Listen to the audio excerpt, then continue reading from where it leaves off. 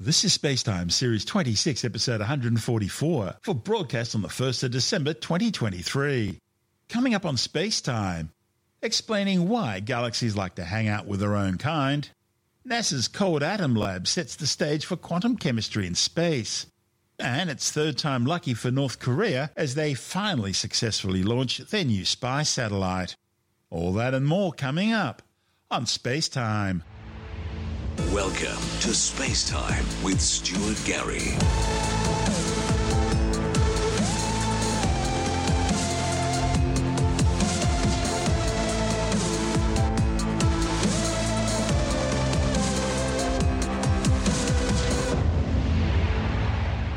A new study may have solved one of the most perplexing mysteries in astronomy: why galaxies in our local neighbourhood tend to hang out with their own kind.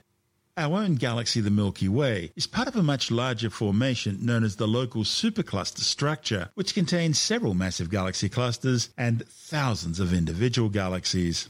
Due to its pancake-like shape, which measures roughly 1 billion light-years across, it's also referred to as the supergalactic plane. Most galaxies in the universe fall into one of two basic broad categories.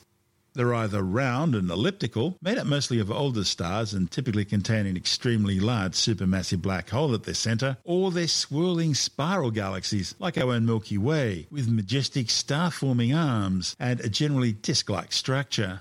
Both types of galaxies are found in the local supercluster. But while the supergalactic plane is teeming with bright elliptical galaxies, bright disk galaxies, like the Milky Way, are conspicuously absent. This unusual segregation of galaxies in the local universe, which has been known about since the 1960s, was listed as one of astronomy's great cosmic anomalies by cosmologist and 2019 Nobel laureate Jim Peebles. Now, astrophysicists including Till Swallow and Peter Johansson from the University of Helsinki appear to have found an explanation.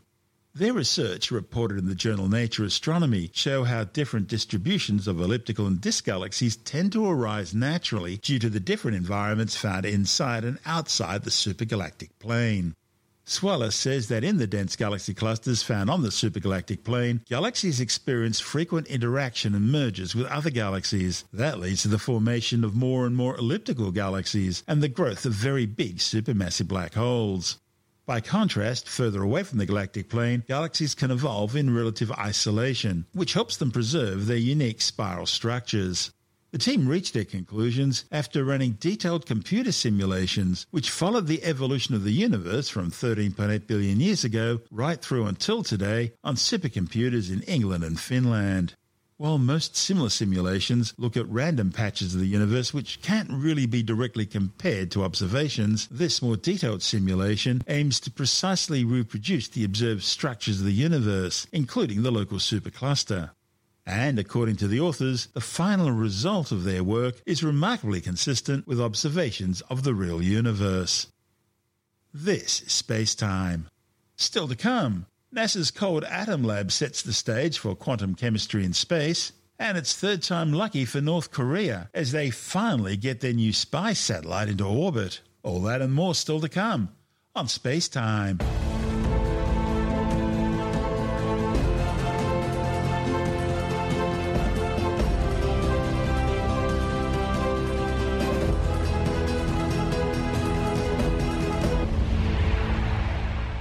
This episode is brought to you by Dragon Ball Legends, the ultimate Dragon Ball experience on your mobile device.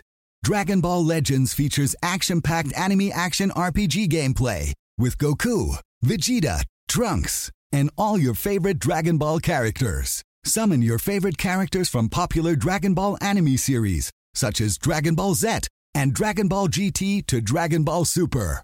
Fight in real time against friendly or rival Dragon Ball players from across the globe in live PvP battles.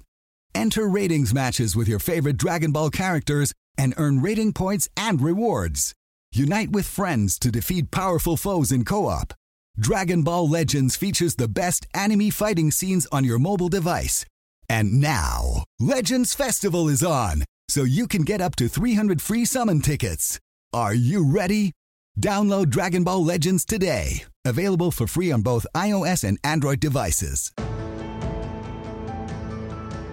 You're listening to Spacetime with Stuart Gary. For the first time ever in space, scientists have produced a quantum gas containing two types of atoms. The research was undertaken by NASA's Cold Atom Laboratory aboard the International Space Station. The experiment, reported in the journal Nature, marks another step towards bringing quantum technologies currently available only on Earth up into space. Quantum tools are already used in everything from cell phones and GPS to medical devices and secure encryption technology. In the future, they could also be used to enhance the study of planets, including our own, and to help solve other mysteries of the universe, while deepening our understanding of the fundamental laws of nature. The new work was performed remotely by scientists on Earth using the enhanced capabilities of the Cold Atom Lab, which can study not only quantum properties of individual atoms, but also quantum chemistry. This focuses on how different types of atoms interact and combine with each other in a quantum state. Researchers will be able to conduct a wider range of experiments with the Cold Atom Lab and learn more about the nuances of performing them in microgravity. The physical world around us depends on atoms and molecules staying bound together according to an established set of rules. But different rules can dominate or weaken depending on the environment the atoms and molecules are in, like microgravity. Scientists using the Cold Atom Lab are exploring scenarios where the quantum nature of atoms dominates their behavior. For example, instead of acting like solid billiard balls, atoms and molecules can behave more like waves. In one scenario, the atoms in 2 or 3 atom molecules can remain bound together but grow increasingly far apart, almost as though the molecules were getting fluffy. To study these states, scientists first need to be able to slow the atoms down. They do this by cooling them to a fraction of a degree above absolute zero, the coldest temperature matter can reach, minus 273 degrees Celsius, far colder than anything found in nature. Scientists have created these fluffy molecules in cold atom experiments on the ground, but they're extremely fragile, and they either break apart very quickly or collapse back down to their normal molecular state. For this reason, enlarged molecules with 3 atoms have never been directly imaged. But in the microgravity conditions aboard the space station, these fragile molecules can exist for longer and potentially get larger. These types of molecules likely don't occur in nature, but it's possible they could be used to make sensitive detectors that can reveal subtle changes in the strength of a magnetic field or some other disturbances that cause them to break apart or collapse. Cold Atom Lab project scientist Jason Williams from NASA's Jet Propulsion Laboratory in Pasadena, California, says cold atom science is looking for and learning about new tools that nature provides. One use for quantum gas with 2 types of atoms would be to test something known as the equivalence principle, which holds that gravity affects all objects the same regardless of their mass. It's a principle that many physics teachers will demonstrate by putting a feather and a hammer in a sealed vacuum chamber and showing that in the absence of air friction, both will fall at the same rate. Now, if that sounds familiar, back in 1971, Apollo 15 astronaut David Scott did the same experiment on the surface of the moon without needing a vacuum chamber. Well, in my left hand I have a feather, in my right hand a hammer. And I guess one of the reasons we got here today was because of a gentleman named Galileo a long time ago who made a rather significant discovery about falling objects in gravity fields. And we thought that where would be a better place to confirm his findings than on the moon. And so we thought we'd try it here for you. The feather happens to be appropriately a falcon feather for our falcon. And I'll drop the 2 of them here, and hopefully they'll hit the ground at the same time. How about that? Which proves that Mr. Galileo was correct in his findings. Using an instrument called an atom interferometer, scientists have already run experiments on Earth to see if the equivalence principle holds true at atomic scales. But using a quantum gas with 2 types of atoms and an interferometer in the microgravity conditions of the space station, they could test the principle with far more precision than what's possible on Earth. And doing so, they may learn whether or not there's a point where gravity no longer treats all matter equally. Now, if that happens, it would change Albert Einstein's general theory of relativity, which has never failed, and that would have massive implications. The equivalence principle is part of general relativity, the very backbone of modern gravitational physics, which describes how large objects like planets and galaxies behave. Put simply, Albert Einstein's theory of general relativity describes the universe on a cosmic scale. But a major mystery in modern physics is why the laws of gravity don't seem to match up with the laws of quantum mechanics, which describe the universe on the subatomic scale. The laws of both have proven to be completely correct in their respective size realms. but physicists are still unable to unify them into a single description of the universe. Looking for features of gravity not explained by general relativity could be one way of searching for a means of unification. Scientists already have ideas that go far beyond testing fundamental physics of microgravity inside the cold atom lab. They've also proposed a space-based experiment that could use a two-atom interferometer and quantum gases to measure gravity with high precision in order to learn more about the nature of dark energy, that mysterious force behind the accelerating expansion of the universe. What they learn could lead to the development of precision sensors for a wide range of applications. The quality of those sensors will depend on how well scientists understand the behavior of these atoms in microgravity, including how the atoms interact with each other. The introduction of tools to control the atoms, like magnetic fields, can make them repel each other, like oil and water, or stick together, like honey. Understanding these interactions is a key goal of the Atom Lab. This report from NASA TV.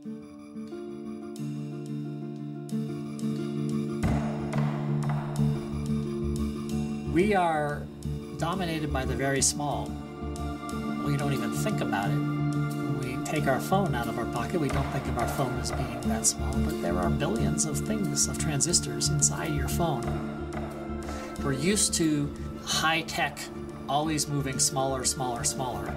But we're running up against some limits, and those limits are that as things get smaller and smaller, the physics that controls how things act, the underlying science, instead of being the old school physics, which is called classical physics, which you can think of as like pool balls rattling around on a table and clacking into each other, as you get very, very small, instead of acting like these little balls, they act more and more like waves. And the underlying physics is not called classical physics, it's now called quantum physics. Where things start getting complicated and harder to understand is when you have collections of atoms or collections of electrons bouncing off each other, passing through each other on their way through our tiny little transistors to turn on and off the ones and zeros on our tiny computers. These problems are hugely more complex, and so oftentimes we have to do experiments to understand them. That's where the ultra-cold temperatures come in. If you cool atoms down to some of the coldest temperatures you can imagine, colder than any other place in the natural universe, the atoms are moving very, very slowly. And if you're going to make some measurements about their properties, if they're moving slowly, you can make that measurement a lot more precisely. If all the atoms in this room right now are moving around at 770 miles per hour, the speeds that the atoms are moving once they're cooled is slower than 1,000th of a mile per hour. A cold atom is a controllable atom. You let them out of the trap and they just float. We're cooling the atoms down to a fraction of a billionth of a degree above absolute zero. And at temperatures so low, we can easily see these atoms for tens of seconds and study and see their dynamics and how they interact with each other. To do that, we have to be in space. We have to take quantum matter quantum technologies into space. And we have to work hard to learn how to use quantum technologies in space. And the Cold Atom Laboratory is the first dedicated laboratory that will allow us to do this sort of work.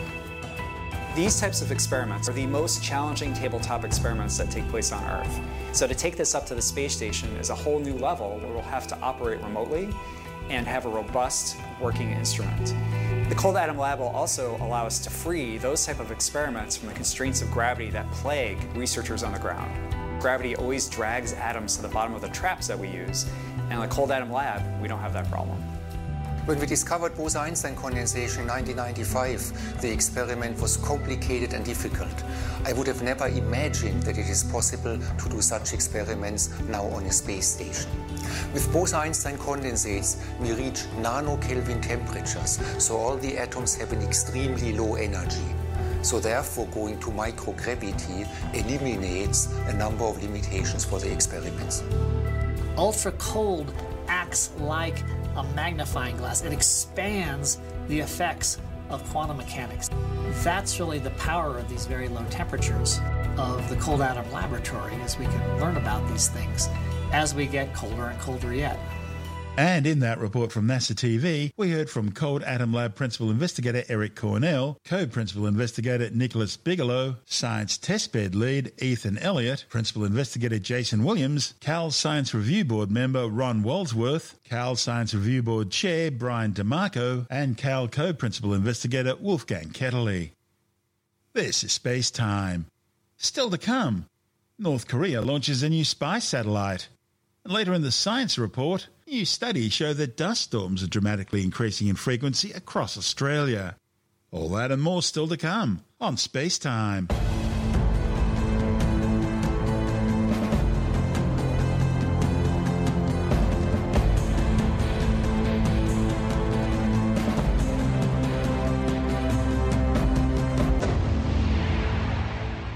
North Korea claims it successfully launched a new spy satellite.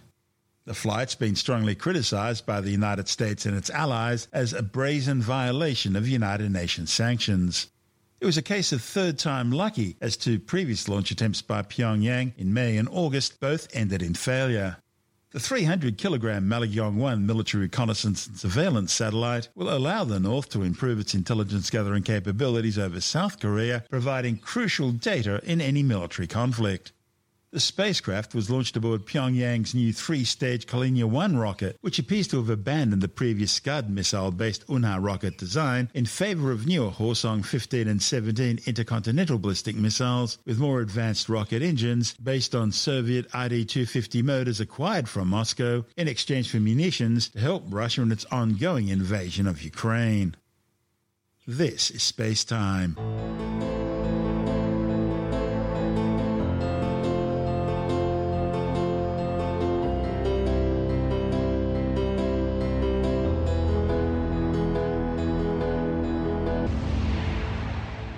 And time now to take another brief look at some of the other stories making news in science this week with the Science Report. Scientists have found that sand and dust storms are dramatically increasing in frequency across Australia. A report to the United Nations Convention to Combat Desertification found a single sand and dust storm event in Australia in 2009 resulted in damage estimated up to $243 million. Researchers have found that at least a quarter of these events are caused by human activities such as land clearing. The authors say while sand and dust storms can fertilise both land and marine ecosystems, they also present a range of hazards to human health, livelihoods and the environment. Scientists claim current research into the impact of screen time on kids and teens are showing mixed results. A report in the journal Nature Human Behaviour looked at 32 existing metadata analyses on screens in young people and conducted their own meta-analysis, combining results on how different types of screen use impact health and education. They say there was evidence for both positive and negative impacts of screen use, often dependent on the type of screen use involved. For example, while literacy was slightly reduced in children who use screens more, literacy was actually improved in kids who watch TV with their parents.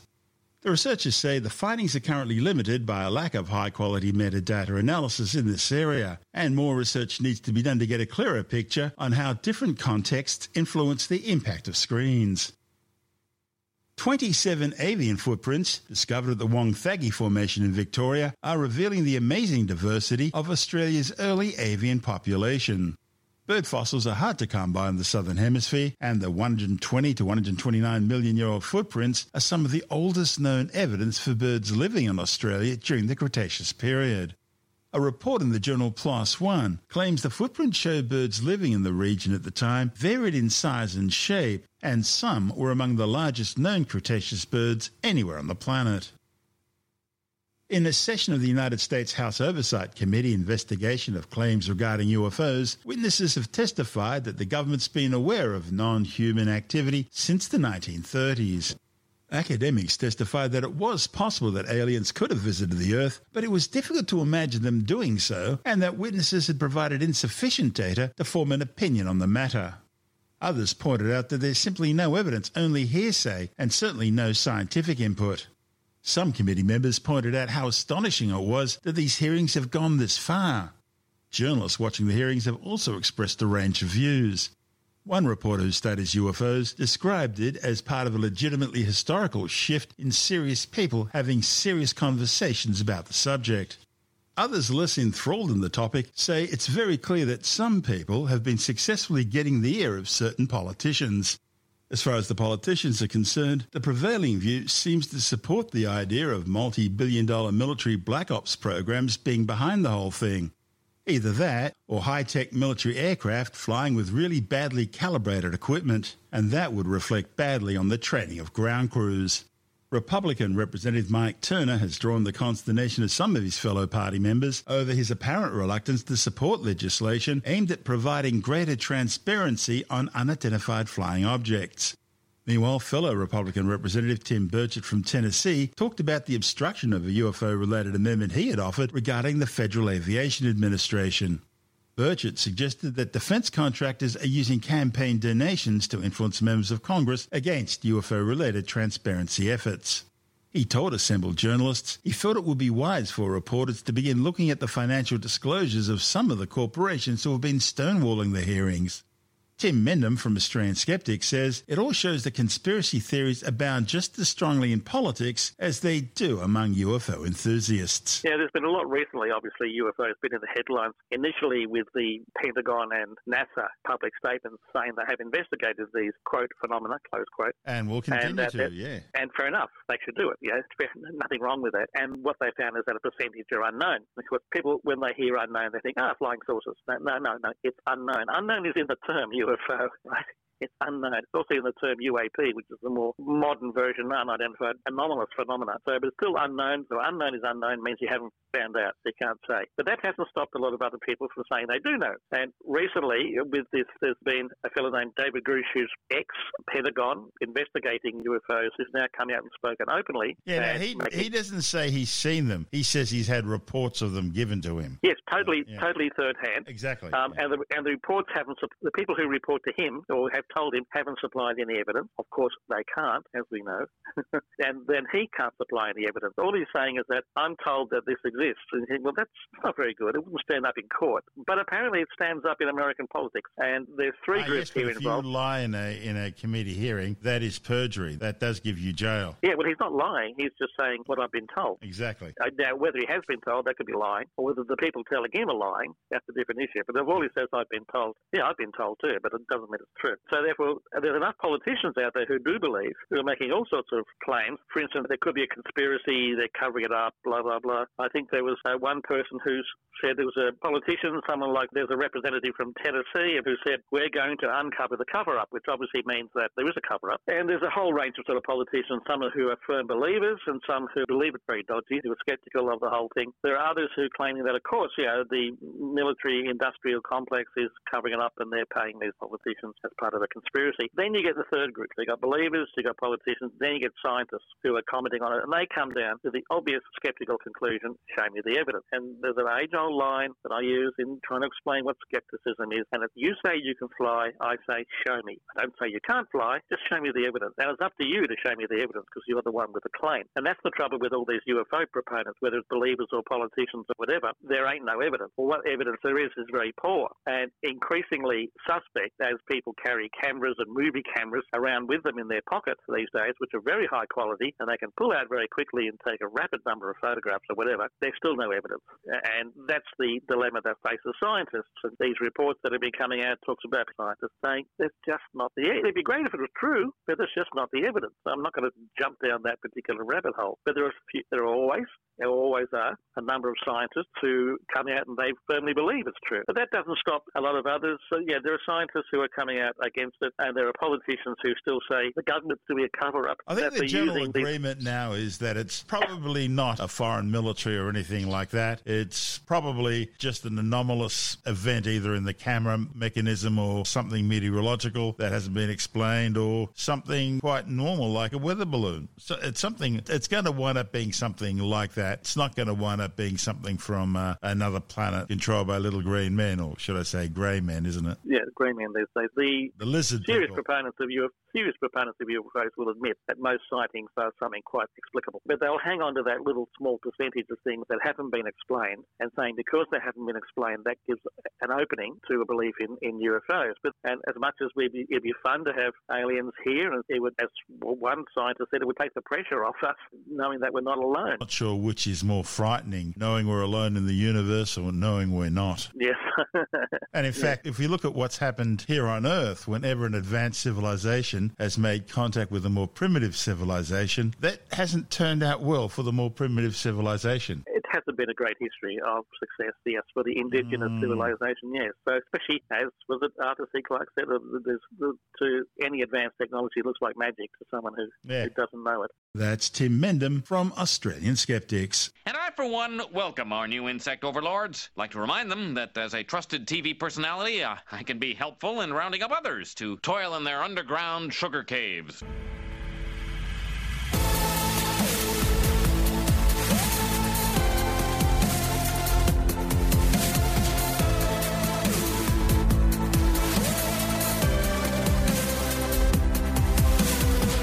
That's the show for now.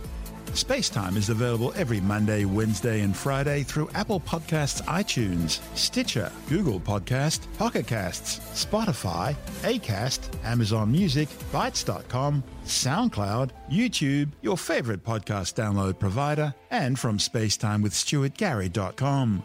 Spacetime's also broadcast through the National Science Foundation on Science Zone Radio and on both iHeartRadio and TuneIn Radio. And you can help to support our show by visiting the Spacetime store for a range of promotional merchandising goodies, or by becoming a Spacetime patron, which gives you access to triple-episode commercial-free versions of the show, as well as lots of bonus audio content which doesn't go to air, access to our exclusive Facebook group, and other rewards. Just go to spacetimewithstuartgary.com for full details. And if you want more Spacetime, please check out our blog, where you'll find all the stuff we couldn't fit in the show, as well as heaps of images, news stories, loads of videos, and things on the web I find interesting or amusing. Just go to spacetimewithstuartgary.tumblr.com. That's all one word, and that's Tumblr without the E. You can also follow us through @StuartGary on Twitter, @SpaceTimeWithStuartGary on Instagram, through our Spacetime YouTube channel, and on Facebook, just go to facebook.com/Spacetime with Stuart Gary. You've been listening to Spacetime with Stuart Gary. This has been another quality podcast production from Bytes.com.